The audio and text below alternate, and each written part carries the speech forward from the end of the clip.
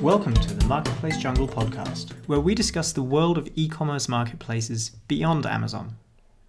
Brought to you by eChameleon, I'm your host, Jesse Ragg, and in this episode, we're joined by Jason Greenwood. Jason's a California native who's been living in New Zealand for almost 30 years and has been at the coalface of e-commerce since the very early days.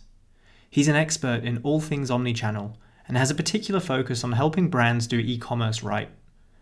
In this episode, you can expect to hear Jason's experiences from the earliest days of e-commerce, how an eccentric startup from New Zealand kept eBay at bay, why Facebook Marketplace is one to watch, how you can start selling in the ANZ region, and how B2C brands and retailers can make the most of B2B marketplaces. Jason, thank you very much for joining us from New Zealand. It's great to have you on the show for a very early episode in the Marketplace Jungle, where we want to talk about everything marketplaces, particularly marketplaces outside of the world of Amazon. I'd love to give you a couple of moments to introduce yourself and in particular to tell us about your journey into e-commerce. Absolutely. Well, thank you, Jesse. I really appreciate you hosting me and having me here today. Hopefully we'll be able to talk about some things that are useful to your audience. I know you're just about ready to kick off this newly launched podcast, so hopefully this will be an interesting one for your what I'm sure will be a rapidly growing audience. Because I think marketplaces they have a special place in consumers' hearts, and they have a rapidly increasing place in merchants' hearts. And so I think you've got some fantastic timing in terms of when you're starting your podcast here. So pretty smart move on your part, I think. And speaking for myself, look, I've been in the industry nearly 22 years now, and I started out working for an agency. Actually, I kind of fell in Christchurch, New Zealand, South Island. I had a friend of a friend who owned an agency, and this was in the very, very early days of e-commerce, obviously. And, there wasn't a lot of great platforms out there. eCommerce was one of the major e-commerce platforms of the day. The company that I worked for had one of the very, very earliest SaaS e-commerce platforms of their own that they had built in-house, but it lacked a lot of features. And so we, as an agency, started building sites on eCommerce as well. And that's kind of how I got that's how I got my trial by fire, really, in the industry. And I was working across both business analysis, business consulting. We were doing marketing consultation as well. We were delivering some marketing services. Some we delivered in-house, some we delivered via contractors. And it was so early in the piece that everybody was kind of figuring it out as they went along. I don't think anybody who was around 20 plus years ago in our industry could say that they were an expert, because I don't think anybody was an expert. There were people out there that certainly knew how to game Google. Even by that stage, there was a lot of people that were able to get super high page rank when page rank mattered back in the early days. And it was a super interesting industry to be a part of. And I guess I had seen really from the early days of the internet, because I'm old enough, I'm probably dating myself here, but I'm old enough to remember pre-internet days, the coming of the internet, and then post-internet days. And I saw the writing on the wall very early on when I first started using the internet. I saw how powerful it was. I saw how powerful email was. I saw how powerful live chat was. I saw how powerful some of these things were. And I just knew that this was going to become one of the biggest, I didn't use the terminology sales channel, I guess, back in that point, but one of the most common ways people were going to buy stuff. I just knew people are going to buy lots of stuff online because this is just so convenient. And even the little success early on, because remember, internet adoption, it took a while. It ramped pretty quick, but it took a long time for people to trust actually spending money online. And I think that was the key. And I knew that hurdle would be overcome. I knew that the early adopters, the early tech adopters like myself, they would overcome those hurdles. They would tell their friends. Those friends would tell their friends. And I knew before we even had really used the term network effects, I knew that this thing would just spread virally from friend to friend, from early adopters and people like me that were willing to take risks, all the way down to moms and pops. I knew that was the thing. And so I knew that I needed to be part of this space somehow, and just through sheer coincidences, how I actually came to work in the space. Worked in agency land for a while. Then I started up my own e-commerce pure play with a friend of mine here in New Zealand. We ran that for nearly 8 years. Very successful online business, selling memory cards and other digital products online. We imported them directly in New Zealand. We warehoused them locally, and we shipped them direct to consumer. So we were one of the first direct to consumer plays in New Zealand that was doing what we did. And we undercut the market massively with our pricing and still made fantastic profits. And that's because we weren't buying off of local distributors. We were buying off of manufacturers, wholesalers, and distributors overseas, effectively parallel importing them into New Zealand and selling them direct to the consumer. And then from there, continued to work across agencies and continued to work across merchants, and now have my own consulting business. So it's been an awesome journey. It's been a long journey, but I can't imagine doing anything else. It sounds like it. And I mean, obviously coming from California, but living in New Zealand for so long, I guess you had a unique perspective on this compared to perhaps local competitors. But just for context, because I was probably maybe 10 years behind. I remember the internet as it was coming up. I grew up in the 90s, so I remember that dial-up tone but I was pretty much a digital kid. Tell me about what New Zealand was like in e-commerce compared to the rest of the world at the time. When you're talking to friends back in California about your e-commerce business, were you like ahead of the times even in comparison to what was going on there? Or was it happening kind of parallel? Yeah, look, New Zealand has always been behind the times, unfortunately, from an internet perspective. And even to this day, we're only just barely breaking into double digits in New Zealand in terms of penetration of total retail being e-commerce. And it was certainly true back then. We were, I don't want to say we were backwater, because I don't think we were, but certainly we were behind the times compared to Australia, compared to the States, and certainly compared to the UK. I mean, we all knew, even in those earliest days, for some reason, the UK, I don't know if it was a confluence of access to Europe. I don't know whether it was a confluence of more advanced telecommunications over a smaller country, so it was more condensed and maybe easier from a logistics perspective to set up e-commerce in the UK and be able to access the broader UK economy.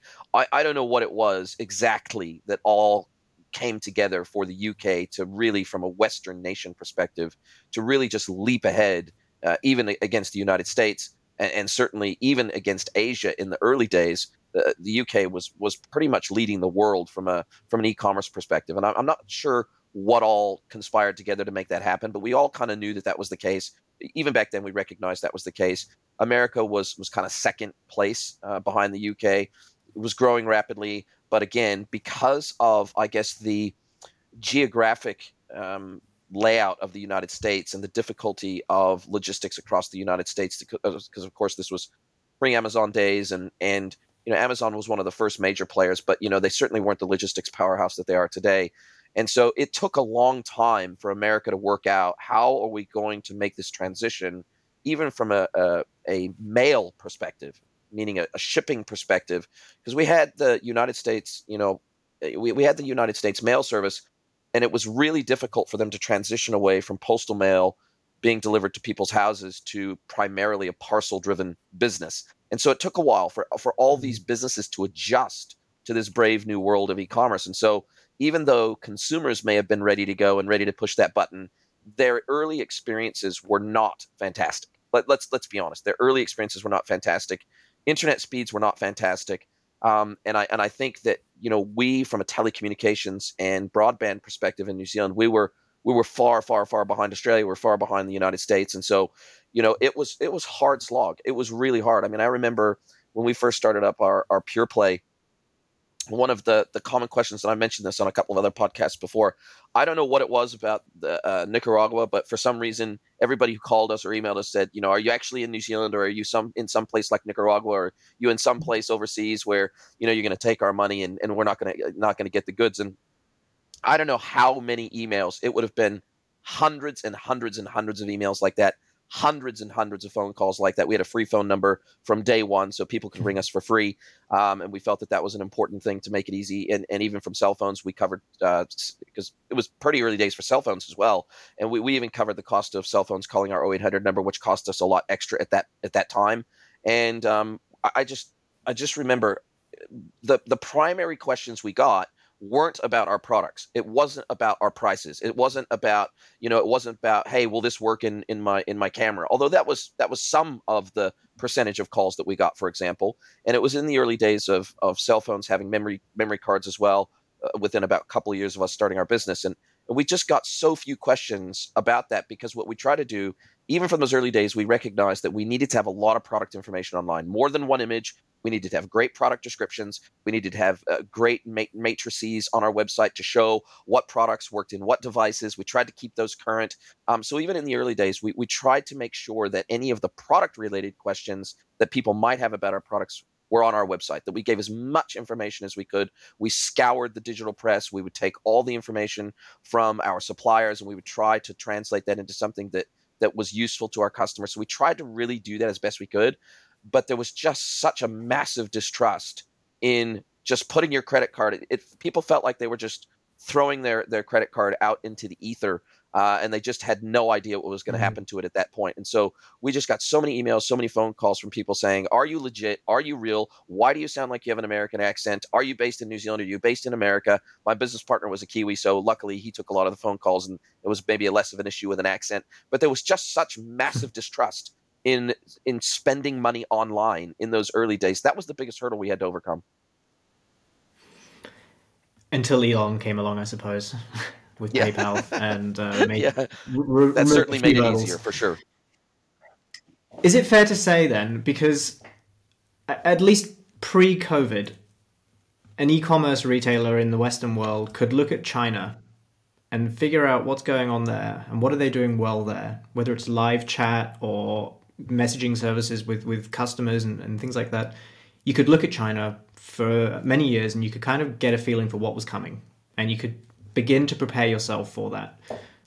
Did you have that same luxury sitting in New Zealand, watching what was happening in the US and the UK, going, okay, you know what, we can keep an eye on this and we can kind of stay one step ahead of the curve locally? Or was it something else? I think we were all being led by the nose by Google. That's the reality. Everybody the world over, we weren't looking to Asia. We weren't looking to the United States specifically, apart from the fact that Google obviously was based in the United States. And so from that perspective, everybody was trying to please Google. Everybody was trying to do awesome SEO. You know, basically every single time there was an algo update, even back then, that was the big thing. Whenever Google made a change to their algorithm and you would drop a few places, you'd be tracking your keywords in a keyword tracking tool, and you'd say, oh my God, we've dropped 3 places. And even then you knew if you were not on the first page of Google, you pretty much were not going to be found online. And I likened it, when we were consulting to customers back then, I likened it to, you have this big, massive, 5 meter by 5 meter or 10 meter by 10 meter flash billboard that you spent $20,000 building, right? But then you have 2 buildings that are side by side and they're only 20 centimeters apart, and you put your billboard on one of those walls between those 2 buildings. That's what I described it as, because you could build the flashiest website in the world, but if nobody knows you exist, then what's the point? And I was one of the earliest users of AdWords in our own business and with our clients' businesses when I was working agency side. And we were all trying to figure out this AdWords thing. We were all trying to figure out how to get the best deals, long tail keywords, doing SEO across the website, building landing pages, doing link swapping. Link building was a huge thing back then. Link farms were a big thing, unfortunately, but Google respected the number. The number of links was more important than the anchor text. It was more important than the domain authority of the site linking to you.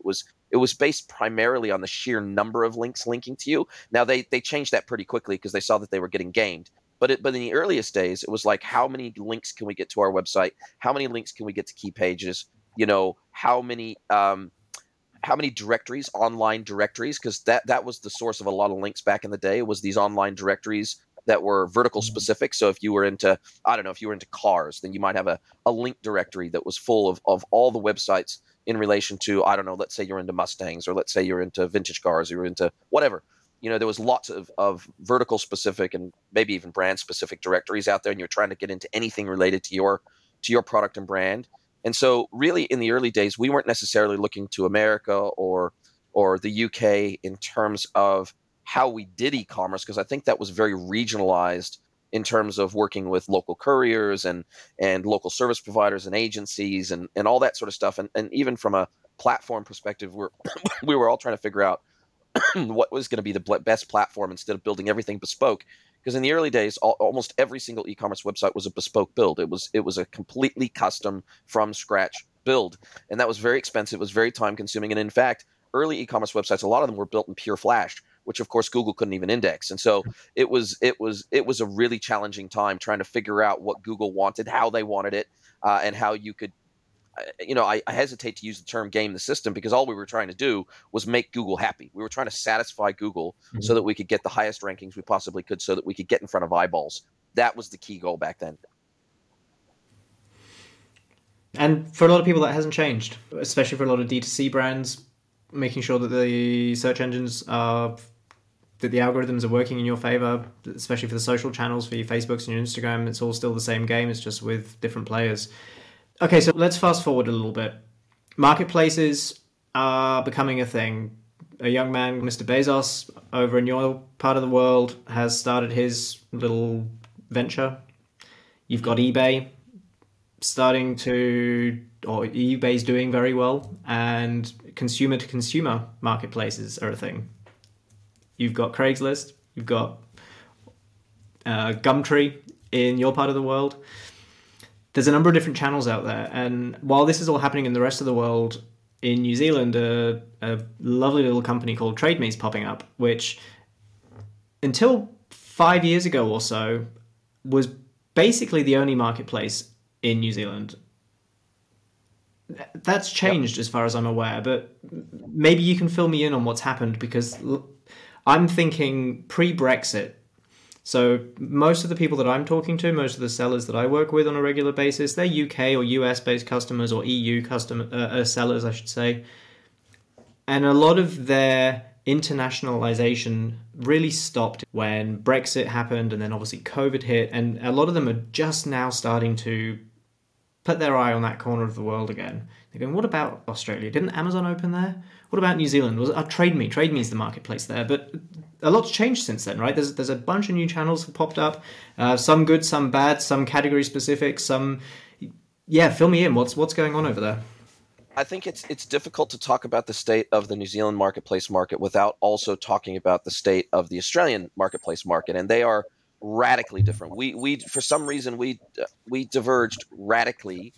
We diverged pretty radically in our approach to marketplaces in New Zealand and Australia, particularly over the last 5 years or so. It has diverged even further. I like to think of Australia as one of the most over marketplaced countries in the world. I'm not aware of any other country in the world outside of Australia that has the sheer number of both general and vertical specific marketplaces that Australia does. There's like 10 major marketplaces in Australia from a consumer goods perspective, and then there's Trade Square and a couple of other B2B specific marketplaces. So there is just an absolute all-out war in Australia for the hearts and minds of Australians to shop online, both from a D2C perspective and from a marketplace perspective. So it's pretty full on in Australia. And New Zealand, I think, diverged, just to finish off the Australian discussion, really the first marketplace that had massive penetration was eBay in Australia. And they owned that market alongside their payment brethren, PayPal, for a long, long time. They pretty much had a complete stranglehold and a lock on that market. And they only, over the last, say, 5 to 10 years, it's only been over the last 5 or 10 years that other marketplaces have really had the opportunity to make a serious dent in what was initially basically a monopoly on that market. New Zealand was very different. New Zealand, eBay tried to come into New Zealand and they utterly failed. They pulled up after a couple of years, it went nowhere, and they tucked their tail between their legs and they went running back to Australia and America.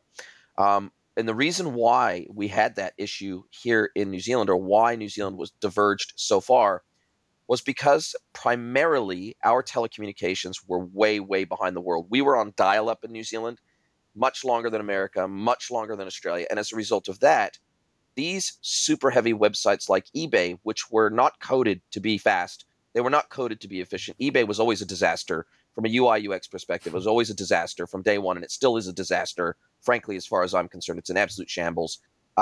And what TradeMe did, and let's make no mistake, TradeMe pretty much owns the marketplace market in New Zealand, or at least they did up until Facebook Market came along. And they started in 1999. Now, Sam Morgan, who started TradeMe, his primary goal, he realized that New Zealand was behind the times from a telecommunications perspective. And their sole or primary goal in the way that they coded Trade Me was that the site could load even on dial-up in under 2 seconds. So each page could load in under 2 seconds. That was their primary goal. So speed was their absolute focus from day one. And so Trade Me, even till today, looks super basic. It hasn't changed hardly at all. The UI hasn't changed hardly at all since 1999. Their goal always was, how can we make this thing the fastest that we can possibly make it on dial-up, poor dial-up. And that is one of their primary reasons why they found so much success here, because they were just the best at making a website that could perform really, really well under really crappy conditions. And it is paid massive dividends for them till today. They got acquired by Fairfax in 2006 for $700 million. Of course, Sam Morgan made a fortune out of it, and a few other early investors in Trade Me made a small fortune out of it.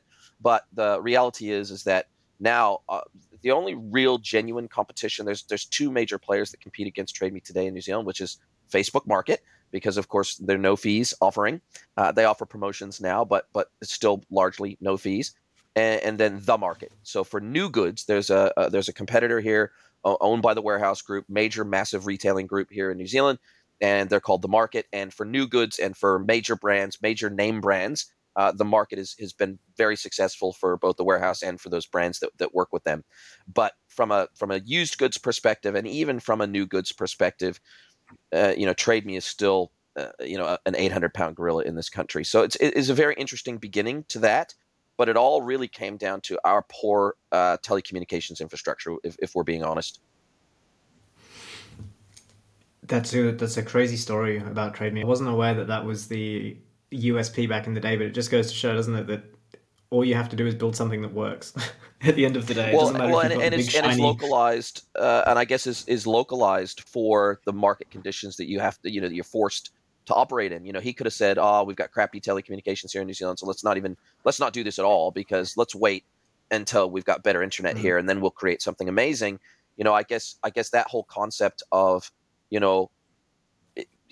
be a market leader wherever you can be first to market wherever you can be, create moats wherever you can, try to win the hearts and minds of the locals wherever you can, try to play within the market conditions, and try to, you even see with Trade Me, Kiwis are very sort of cheeky, roguish kind of, it's just that sort of pioneering kind of culture. And you can even see it woven throughout their site. They always had kind of a cheeky, the way that the language that they used on the Trade Me website, their initial logo with the kiwi on the run, that whole thing was very much culturally aligned with the way that Kiwis sort of approach the world.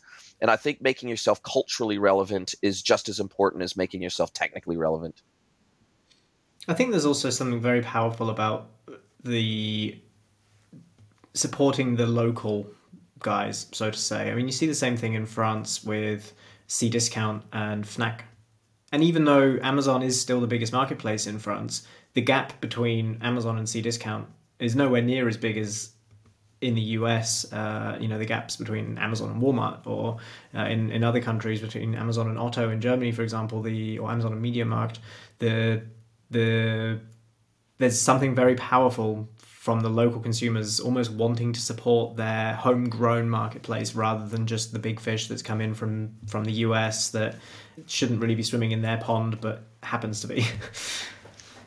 I think the other thing that played in Trade Me's favor is the fact that trust factor. Because remember, in 1999, that was still a time when people didn't really trust the internet. They didn't really trust buying online. They didn't really trust, foreign, especially buying on foreign websites and trusting that it would be shipped halfway around the world to them. Cross-border e-commerce just really wasn't that much of a thing back then. And so being able to buy off of a local website with a local support phone number, even though you had to pay to ring them. It was really expensive to ring them. I think it was $2 a minute or something like that to ring Trade Me. They had, of course, a contact form, which they would eventually get back to you on. So but it was the fact that they were local. It was the fact that it was started by a local entrepreneur. It was the fact that they had the feedback system built in from day one, where you could give feedback on buyers and sellers. And I think they did everything in their power to build a lot of trust around their brand in the early days. And I think that more than anything else, that is, I don't want to wax lyrical about Trade Me too much, because there were certainly things they could have done better, but they almost single-handedly helped to build Kiwi trust in spending money online. They really did. I think it's a very organic growth that you haven't really seen with any other marketplaces in any other countries. There aren't, other than eBay, there aren't that many other there aren't that many stories that go from the beginnings of e-commerce, from the very beginning of the internet almost, or the consumer accessible internet, that is still around today in very much that same format. There's one very small marketplace here in Germany called Hood, which is quite comparable. It belongs to a much larger group now, similar to Trade Me, but other than those two, I can't really think of another example, and it's really nice that there are still a few of those around. Absolutely. So I'm curious, to come back to what I was saying before, a lot of British and American and European businesses are now kind of looking at New Zealand, Australia again as an expansion opportunity, where they might have left it alone a little bit in the last couple of years. I think a lot of businesses were waiting to see what would happen with Amazon. Could it knock eBay off its perch in Australia? You turn away, you come back, and now suddenly there's 10 guys on the block, and which one's the right one for me? There's obviously the logistics hurdles. Australia is the size of a continent. How do you do that, especially when the population is so spread out? And how do you make it cost effective in a country where, between Australia and New Zealand, you've got less than 40 million people. It's nothing close to the size of your US market or the European markets, but there's still money left on the table there. So how would a European or an American business leverage that? How do you take advantage of it? Do you need to have logistics on the ground, or are consumers there okay with waiting a bit longer and maybe paying a bit more to get goods because they're still used to the fact that it's coming from the other side of the world, or have expectations kind of caught up and they're expecting next day delivery like they do in Europe? Yeah, look, I think that inflation has certainly tempered a lot of. I think there's a combination of things. One is the strength of the U.S. dollar at the moment, combined with super high inflation everywhere, but particularly in ANZ, and our radically depressed currencies. I mean, they've recovered somewhat over the last couple of months, but take 6 months ago, and our currencies were absolutely in the toilet. We were kind of the South Pacific peso. But the reality is that the cross-border commerce, whenever we have a high inflation environment, and whenever we have weak currencies, and whenever we have sky high international logistics costs, as we did during COVID, where everything just got ultra expensive. Cross-border commerce, certainly we saw it in the numbers that were reported by Aussie Post, by New Zealand Post. We saw that the numbers that they published around cross-border, the percentage of cross-border versus domestic commerce tipped heavily in favor of domestic e-commerce as opposed to cross-border e-commerce, particularly during the height of COVID, when stuff was just ridiculously expensive. And so obviously it was still, even though international logistics for containers were, they like quadrupled, in some cases 5 or 6 times the cost of shipping a container from China to New Zealand or Australia, it was still less expensive than an individual person shipping something from the other side of the world. And so we definitely saw a decrease in cross-border commerce during COVID. Now that's starting to re-normalize a little bit now as things somewhat get back to normal. But certainly there has been a push towards, specifically by Amazon in Australia. They've now got the two largest warehouses in the Southern Hemisphere, based in Australia, Sydney and Melbourne. They have, I forget how many tens of millions of products they got now. I forget the number. It's a huge number now. And they also have recently, last year, and it was I think it was early 22 or maybe even late 2021, when they started to effectively treat New Zealand, Amazon treat New Zealand as an extension of Australia, and allowing Kiwis to buy on the Aussie website, Aussie Amazon website, and allowed them to get free shipping on quite a significant range of goods over certain thresholds and certain rules. But it was a huge range of goods that they made free shipping to New Zealand from Australia. And so certainly they're trying to effectively treat New Zealand as an extension of the Australian market. Like you said, we're often treated together as kind of the ANZ region. And so I think that's going to have a game-changing effect on the New Zealand market in particular. But I think we can't discount particularly for secondhand goods, I certainly don't think we can discount Facebook Market. And I think if Facebook started to treat Market a little more seriously, I think they could do a lot of damage. And if they allowed auctions to be able to be run on Facebook Market, if they had a better feedback system, because the feedback system is impossible to navigate. And as I understand it, their feedback system only works on mobile, doesn't work on desktop. So I don't know what Facebook is doing there, but the reality is I know anecdotally and also from my own use and my wife's use that Facebook Market is getting, and you can just look at the sheer volume of things on Facebook Market. You can see how much stuff is moving. Because TradeMe has consistently raised their costs, both their success fees and their listing fees over the years, to where they're massively expensive. For most people, it'll run them from sort of 7 to 12% of the value of the goods that it'll cost them. It's obviously very relevant with the Facebook market side of things, because obviously, particularly in the last few years, the circular economy is very much becoming a topic, and a whole niche of marketplaces is sustainable marketplaces, whether it's for reused, refurbished electronics or for secondhand clothing. That's a whole niche, and it's nice in a way. I mean, circular commerce, but circular marketplaces. We're coming back to where marketplaces started with the likes of eBay, where it was someone selling an old lawnmower to the guy in a couple of states over. And now here we are again, we're reselling old products back to people that want to show them a little bit more love and pre-owned, pre-loved, whatever you want to call it. We're back in that world. And as you say, Facebook just need to put a little bit more behind that to give it a go. But I think it's tough to monetize that, in the sense that, yeah, you can maybe get away with charging commissions, but then it's a little bit less, it takes something away from the community aspect of being able to look at the profile of the person that you're buying that lawnmower from, versus a business profile that then perhaps maybe looks a bit more like an advert.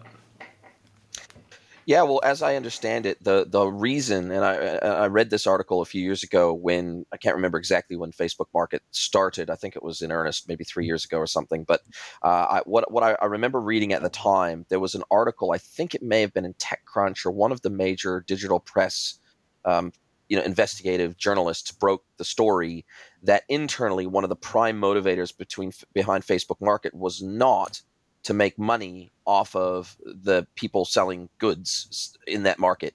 It was actually to build up their training data set for product images. That was their goal, and to be able to accurately identify and tag and provide. It was to feed their AI algorithms with a wholesale data set of images that then they could train their AI on. Now, what they were ultimately going to do with that, I think, is open for debate. But certainly, in terms of being able to create, even back then, they were talking about AR, VR, etc., and they needed a massive training data set that didn't require incredible manpower and woman power internally to create these training data sets, to manually tag products with details and names and SKUs and all this sort of stuff. And so they really were effectively leveraging this marketplace where, as a seller, it's in your best interest to give a great description. It's in your best interest to take good photos. It's in your best interest to give them the right categorization. It's in your best interest to give them the right product tags. And so as a result of that, they effectively leveraged Marketplace as this giant database of non-copyrighted product images that then they could do all sorts of other clever things with. In terms of their AI. And so that was, as I understand it, and as I read it at the time, that was their prime motivator behind setting up Facebook Market. Now, of course, they probably saw into the future some parallel paths converging on that, i.e., brands, because you do see marketing, you do see pay-per-click marketing there. You see ads sprinkled in throughout the listings. But they don't make it easy to differentiate in terms of the products for sale on market. They don't make it that easy to differentiate between brands selling there and selling new goods. It's not like Amazon where it's super crystal clear. Okay, these are brands selling brand new stuff versus this is somebody trying to sell something secondhand on Amazon. They don't make it that easy, right? And I think that maybe that's a path that they could go down in the future, where they could get a listing fee, they could get a success fee.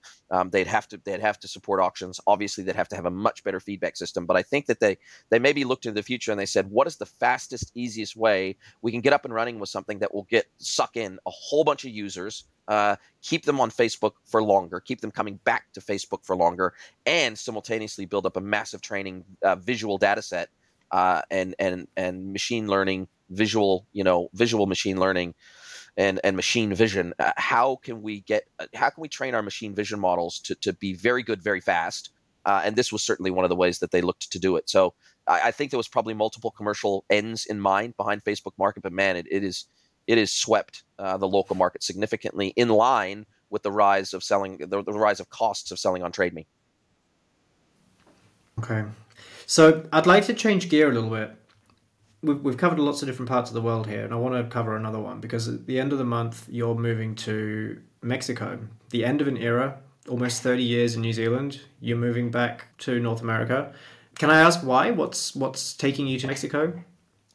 Mexico has one of the most favorable, immigration programs and residency programs in the world. Plus, I grew up in Southern California, close to Mexico. I took Spanish in high school. Love the culture, love the people, love the food, love the weather, love the activities that are available there. It's just a very, very cool country, and it's got a lot going for it. They were one of the only countries in the world that actually didn't close their borders during COVID. They were one of the only countries in the world that never required you to even have a negative test for COVID to even get into the country. So their economy actually boomed during COVID, surprisingly, when most other countries really suffered during COVID. They actually moved, in terms of GDP, they moved up to, I think it's the 16th largest economy in the world now. So they absolutely exploded during COVID, and they were one of only a handful of countries that you could go to as a tourist during COVID. And so they had a tremendous amount of global tourism flowing their way. And e-commerce is booming in Mexico. And they're certainly looking for people with my type of skills, and certainly proximity to the United States, and being able to go to conferences in North America, again, physical conferences, meet people that maybe I only have ever known for years online. Certainly, I think the opportunities in Mexico right now are massive, combined with Mexico being a massive benefactor of the global supply chain woes, and lots of American companies trying to bring back, or at least diversify their manufacturing away from China, and bringing some of that closer to home in Mexico. And so they benefited from a lot of the proximity, to other North American countries, obviously Canada, the United States, and then obviously Central and South American countries. Their pivotal place as part of that LATAM sort of group of countries. I think there was a whole lot of things that conspired together to make us think Mexico was a good idea. But certainly, we just think that it puts us in a really good position geographically to access lots of other really important economies, combined with for me personally, I've been to Mexico quite a few times, and I just think it's a fantastic country. And the people, I think, are some of the most welcoming, loving people in the world. And I really respect that about them. Well, it sounds really exciting. I've never been to Mexico. It's definitely on the list. From a marketplace perspective, when I think Mexico, the only thing that springs to mind is Amazon Mexico, and I don't know how successful that is. I've personally not had that many clients successfully sell on Amazon Mexico. Is Mercado Libre in Mexico as well? I'm not sure if Mercado Libre is there. That's a very, very good question. I know that they're big across Latin America, obviously. Outside of Mexico, I'm not sure how good they are in Mexico. I think the thing that makes Amazon, as I understand it, because I'm in lots of expat groups on Facebook groups online that for expats moving to Mexico, and so from what I understand, one of the reasons why Amazon is doing so well there, and perhaps over the next decade, is probably one of their countries with some of the best growth opportunities, is because logistics in Mexico are really poor. And so their domestic mail service, the equivalent of, the United States Postal Service, I think you would never use it. You would never use it for anything significant. And so the likes of FedEx, the likes of DHL, but now increasingly the likes of Amazon, with their own fully separate internal logistics capabilities, i.e. their own logistics hubs, their own trucks, their own aircraft. I think that is what is starting to really cause them to be set apart and have huge trust in Mexico. because for a long time there was massive questions about when you bought online whether you're actually going to get your goods or not, or how long it was going to take to get there. And so that's why you see Costco, for example, and Walmart doing so well in Mexico, because they're setting up physical stores, massive physical stores in all the main centers throughout Mexico, because they can have containers shipped right to their back door, and the customers can come in and directly and get it, and they know that they'll get it, and they'll know that they'll get it for that price, and they know that they'll be able to take it home straight away. And so I think that logistics is, because it's such a massive geographical area. I mean, Mexico's a massive country, and so I think that logistics is probably their biggest challenge, as it is in many countries, many physically large countries like Australia, like the United States. I think logistics is always a nightmare, and I think that Amazon has a chance to really own the marketplace space in Mexico moving forward, because they are basically a logistics company with a retail front end, a retail e-commerce front end. That's basically what they are. They're basically a logistics business. And if there's one thing that Amazon is great at, is logistics. They have honed. They've developed their own robotics technology for their warehouses and everything else, because nobody out there can build the stuff that they really want to reach the levels of efficiency that they need to be successful with the razor thin margins that are in the logistics industry.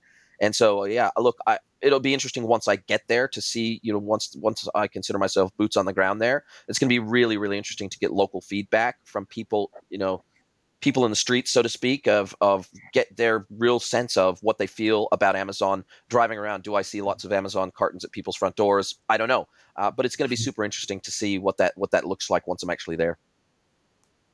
And do you already have a project lined up for when you hit the ground? I'm basically going to continue doing exactly what I'm doing now. So really, it's just a geographical change. I mean, I already serve clients in the Northern Hemisphere, Europe, etc., from New Zealand, and so I'm used to dealing in weird time zones for client calls. And so it'll be the same, and it'll just mean that my weird time zones in terms of client calls will happen to be ANZ, my clients in ANZ, as opposed to my clients in Europe and North America. So nothing specific that obviously I suspect that I will be taking on a lot more North American clients once I'm there, simply because time zones will be easier. I'll be what they would consider more local to them, and I could pretty easily fly to the States and meet with a customer should it be required. Although the one beautiful thing about COVID was that it pretty much eliminated the client's expectations that you would ever see them in person. Prior to COVID, there was still some latent expectation out there that people would want to look you in the eye at least once before signing on the dotted line. But with COVID, there's pretty much none of my customers would ever expect that they would ever see me in person. Every cloud has a silver lining, as they say. So Absolutely. I have to ask, you mentioned going to conferences in the US. That's something that I'm also looking forward to. Face-to-face conferences are still a great medium for meeting people in our industry. Is there anyone in particular in the marketplace space that you're looking forward to finally meeting in person or to seeing again? No marketplace specific conferences. In fact, I'm not even aware of what the marketplace specific conferences are in the United States. But there's certainly some broader e-commerce, retail's big show, NRF. There's people all over the world going there right now. In fact, planning to go to retail big show, the big retail show, and I'd love to go to that because I've never been. South by, I've never been. Would love to go to that. There's a couple of other major, e-commerce specific conferences held in different parts of the United States that I'd love to get to. And most of those e-commerce specific conferences will have marketplace specific tracks throughout their 2-3 days that they might be operating. So certainly I'll get exposed to a lot more marketplace specific content than what we typically get in conferences down here in ANZ. Certainly there's a little bit of discussion about marketplaces, but it's just not, I don't think it's as big of a topic for conferences as it is in North America. I think it seems to be much more on the American agenda than it does necessarily on the ANZ agenda. And I think that the reason for that is probably that down here, it's really cut and dried, which marketplaces you would typically want to be working with. And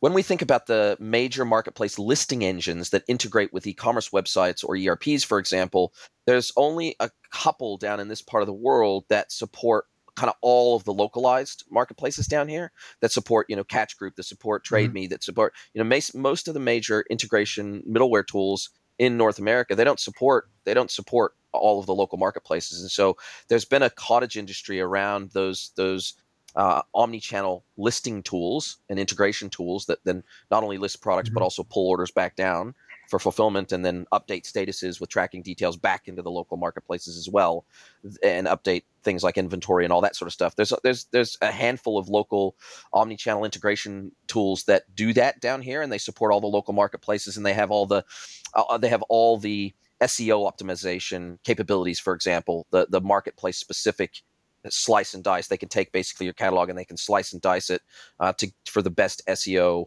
in these individual local marketplaces. So it's going to be super interesting to see once I'm there how different that might be, particularly in the North American market. But down here, conferences have to be pretty broad, I think. Down here, they kind of have to cover everything related to e-commerce if they're an e-commerce conference, because they want to draw on as broad a crowd as possible. Whereas in North America, you have hundreds or probably thousands of brands that are marketplace only, and or definitely Amazon native brands that don't list and don't sell anywhere else other than on Amazon or on marketplaces specifically. So it makes sense that you would have conferences dedicated to marketplaces in North America because you have so many brands that only sell there.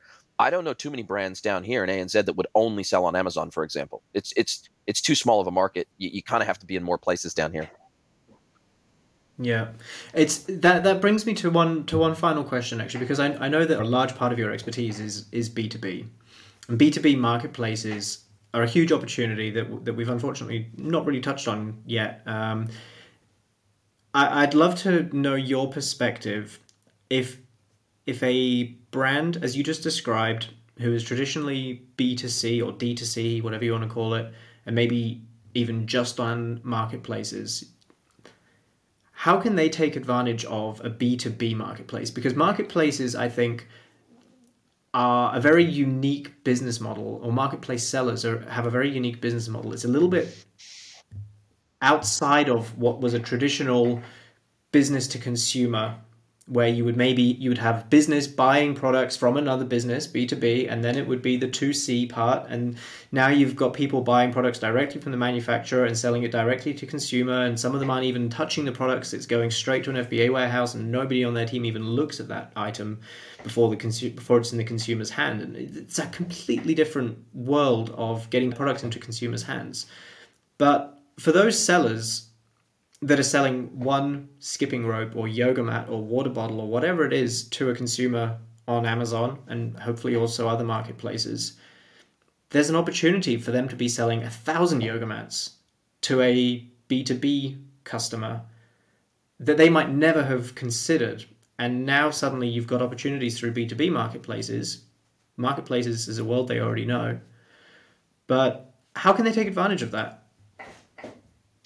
Yeah, look, it's a very, very good question. And I think that almost anyone who is a manufacturer, wholesaler, or distributor that is currently selling D2C via marketplaces or even via their own website, if they aren't very, very seriously looking at establishing a B2B channel, whether that's through a B2B marketplace or, direct selling to, other merchants, if they're not looking at that, then they're probably missing out on a massive opportunity to de-risk their business overall, because B2B tends to be much more consistent, tends to be much more scalable, and it's easier from an internal customer management, customer service perspective, even from an internal logistics perspective.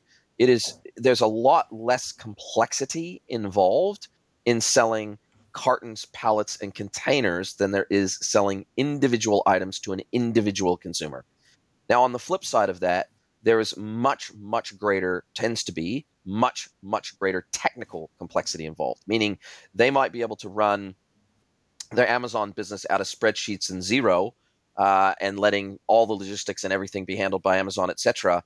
But you can't do that when you're doing B2B, especially, well, you probably can for, until you get up to about $1 million a year in revs. But beyond that, you need to have a full-blown ERP, you need to have an order management system, you need to probably have a warehouse management system, or you need to be fully integrated into a 3PL service that has a full-blown WMS So there's quite a bit more technical complexity, and also you can't use, typically when you're shipping, cartons and pallets and containers, you're not using the same types of carriers that you would for D2C either. And so therefore you've got bulk carriers oftentimes that don't necessarily have the advanced APIs. They're more difficult to integrate with, to get tracking information back out of and get it to your customers. It's just a whole different, it's just a totally different ball game in B2B. So there's pros and cons to it, but the one thing I would say is a massive pro is that there's much more stability, generally speaking. You're not at the total mercy of the end consumer and discretionary spending.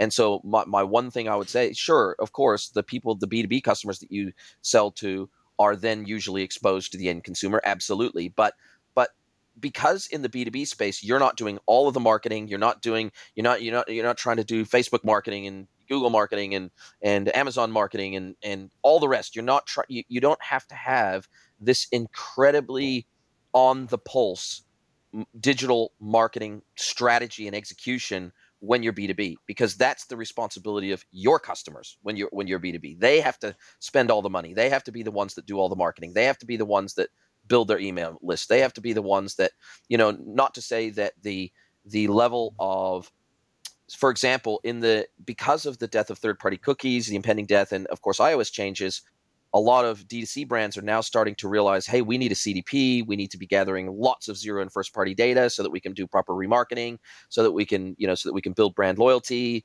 and repurchase possibilities and all the rest, and so that we can create lookalike audiences that we don't have to be, buying into the Googles and the Facebooks of the world wholesale and be totally dependent on them. B2B brands are realizing that too. And that's one of the reasons why a lot of native B2B brands are establishing a D2C channel alongside their B2B channel. So I think it's going both ways. I think it's going from, and I think there's huge opportunity going both directions. I think there's a massive opportunity for native D2C brands to diversify their channel mix a little bit, to de-risk their business a little bit, and to also learn about what the B2B sector looks like just by slowly dipping their toes into those waters, just taking on one or two B2B clients, understanding what that looks like, working through the process of onboarding them into the business and getting products into their hands and making them happy. And I think that's equally true of B2B brands that can establish a D2C channel through, say, for example, a marketplace. They don't have to set up their own D2C website or anything like that. They can just dip their toes in the water via a B2B marketplace and via a D2C marketplace.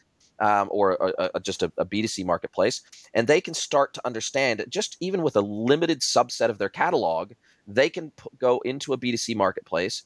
Maybe let's say they sell 10,000 products. Well, maybe they only put 500 of those products initially on a marketplace. They're highest margin goods that they can leverage. They can accept hemorrhaging some margin to the marketplace through listing and success fees. But what they can do is they can start to understand what it's like to service end consumers, because a lot of times they don't, and they don't realize how much they're going to have to set up something like a Gorgeous or a help desk system. They're going to have to be dealing with emails. They're going to have to be dealing with phone calls. They're going to have to be dealing with live chats. They're going to have to be, they're just going to have to, the level of engagement that they're going to have with an end consumer is totally different to the level of engagement that they would have via a sales rep with a B2B customer, for example, and having to take on this one-to-one logistics model. And so I think there's huge benefit going both directions. Absolutely. Coming back to a point we talked about earlier on the international expansion side, for a native D2C brand, or for a brand which is kind of built up, lots of these startup D2C companies where you never had a B2B. It was in a garage, and then it grew into a rented warehouse somewhere, and then it grew into a 3PL space, and now suddenly it's a multi-million-dollar company. And for these kinds of companies, often the biggest blocker from an international perspective or an international expansion perspective is the on-the-ground presence, the on-the-ground know-how, the logistics sides of things. With things like Instagram and TikTok and whatever kind of marketing you're doing, these brands have exposure to customers around the world.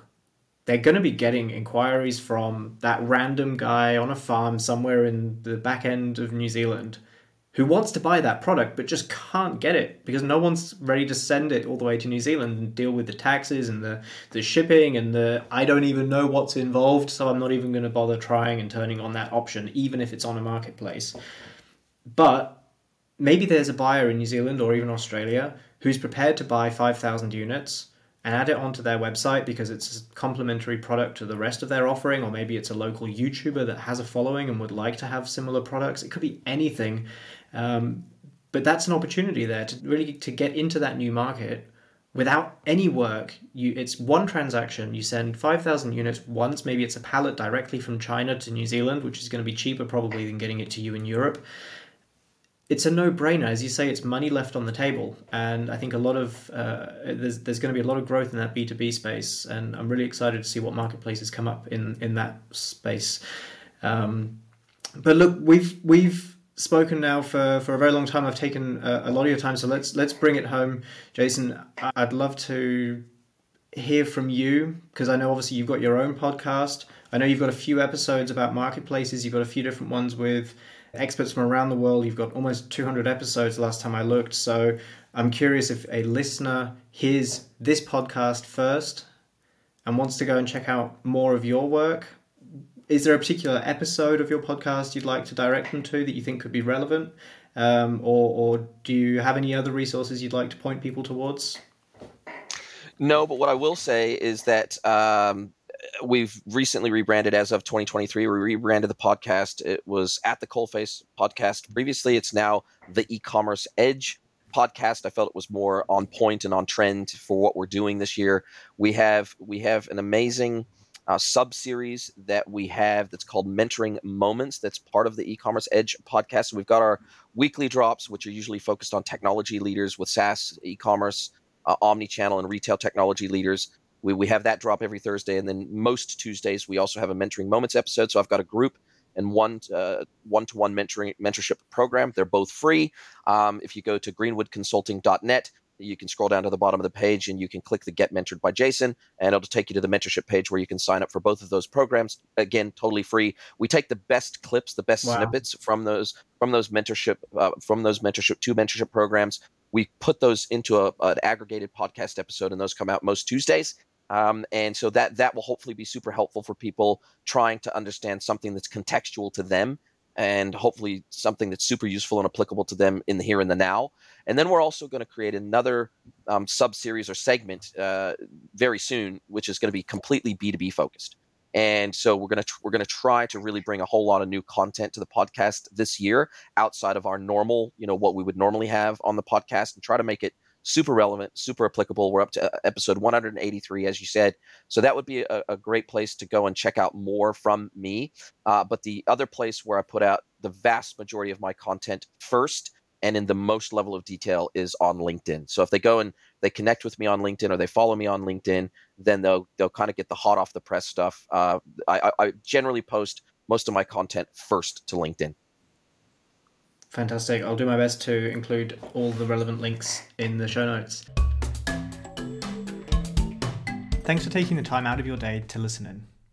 Australia and New Zealand hold a special place in my heart, as it was my home for 5 years, and it's where I got my start in the professional world. After almost 8 years of being back in Europe and in the e-commerce industry, it was really interesting for me to hear from Jason about how e-commerce grew in that part of the world. For post-Brexit British sellers and European or American sellers looking for opportunities to expand internationally, the ANZ region has a lot of logistical hurdles, but also a lot of opportunities, as we've just heard from Jason. There are ways to test the market out there before going all in. For example, cross-seasonality would allow you to sell end-of-line or out-of-season products here, which might otherwise sit around gathering dust. You can also take advantage of B2B opportunities, be it a marketplace or a more traditional route to find local partners who can take care of getting your goods to your buyers in this new market, removing most of these hurdles entirely. I'm Jesse Ragg from eChameleon. Thanks again for joining us to listen to Marketplace Jungle, and feel free to get in touch with me directly if you've got any questions or comments about this episode, or would like to recommend guests you think would be relevant to our audience.